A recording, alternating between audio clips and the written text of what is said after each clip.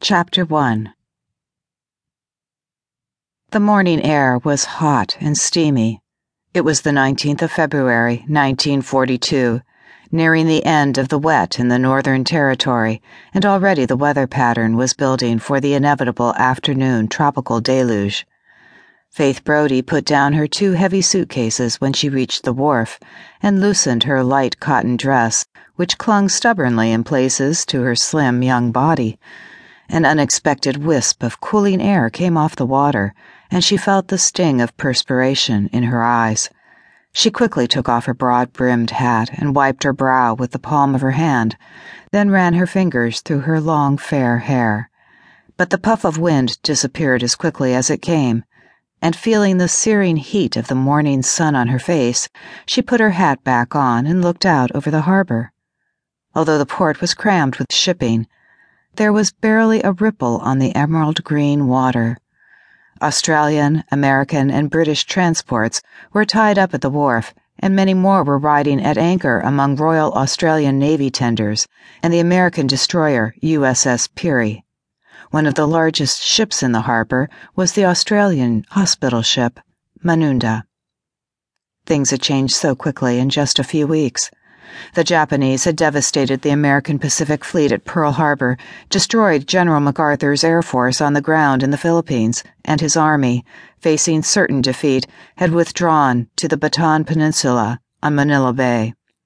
Just days earlier, the supposedly impregnable British fortress of Singapore had fallen to the Japanese after their triumphant sweep down the Malayan Peninsula. Now, after the rout of Australian forces in Timor, the Netherlands, East Indies, and at Rabaul in New Britain, the enemy was literally on Australia's doorstep. The humble port of Darwin had been transformed into a strategic Allied supply base for a new war in the Pacific.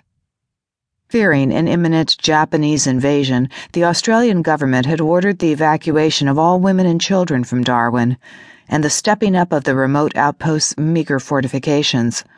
Already, over 2,000 people, half the town's population, had left.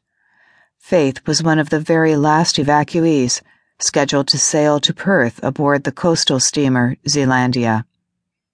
Faith picked up her suitcases and began weaving her way down the dock, in and out of huge piles of war supplies and building materials stacked high on the wharf. The Zealandia lay at the far end beyond another coastal steamer, the Neptuna. The area around the Neptuna was a hive of activity as scores of waterside workers uploaded her cargo of munitions and high explosives. When her holds were empty, the Neptuna would also sail southward with the last of the top-end evacuees. The drone of aircraft overhead caused Faith to look up. She saw several aircraft approaching over the harbor. They seemed to be flying very low. Then she saw a second wave of planes behind the first, then another behind that. Soon she could see many times the combined total of the few RAAF Burraways and American Kittyhawks based at Darwin. Faith smiled and put down her suitcases again. There had been talk around town of more Americans coming to Darwin.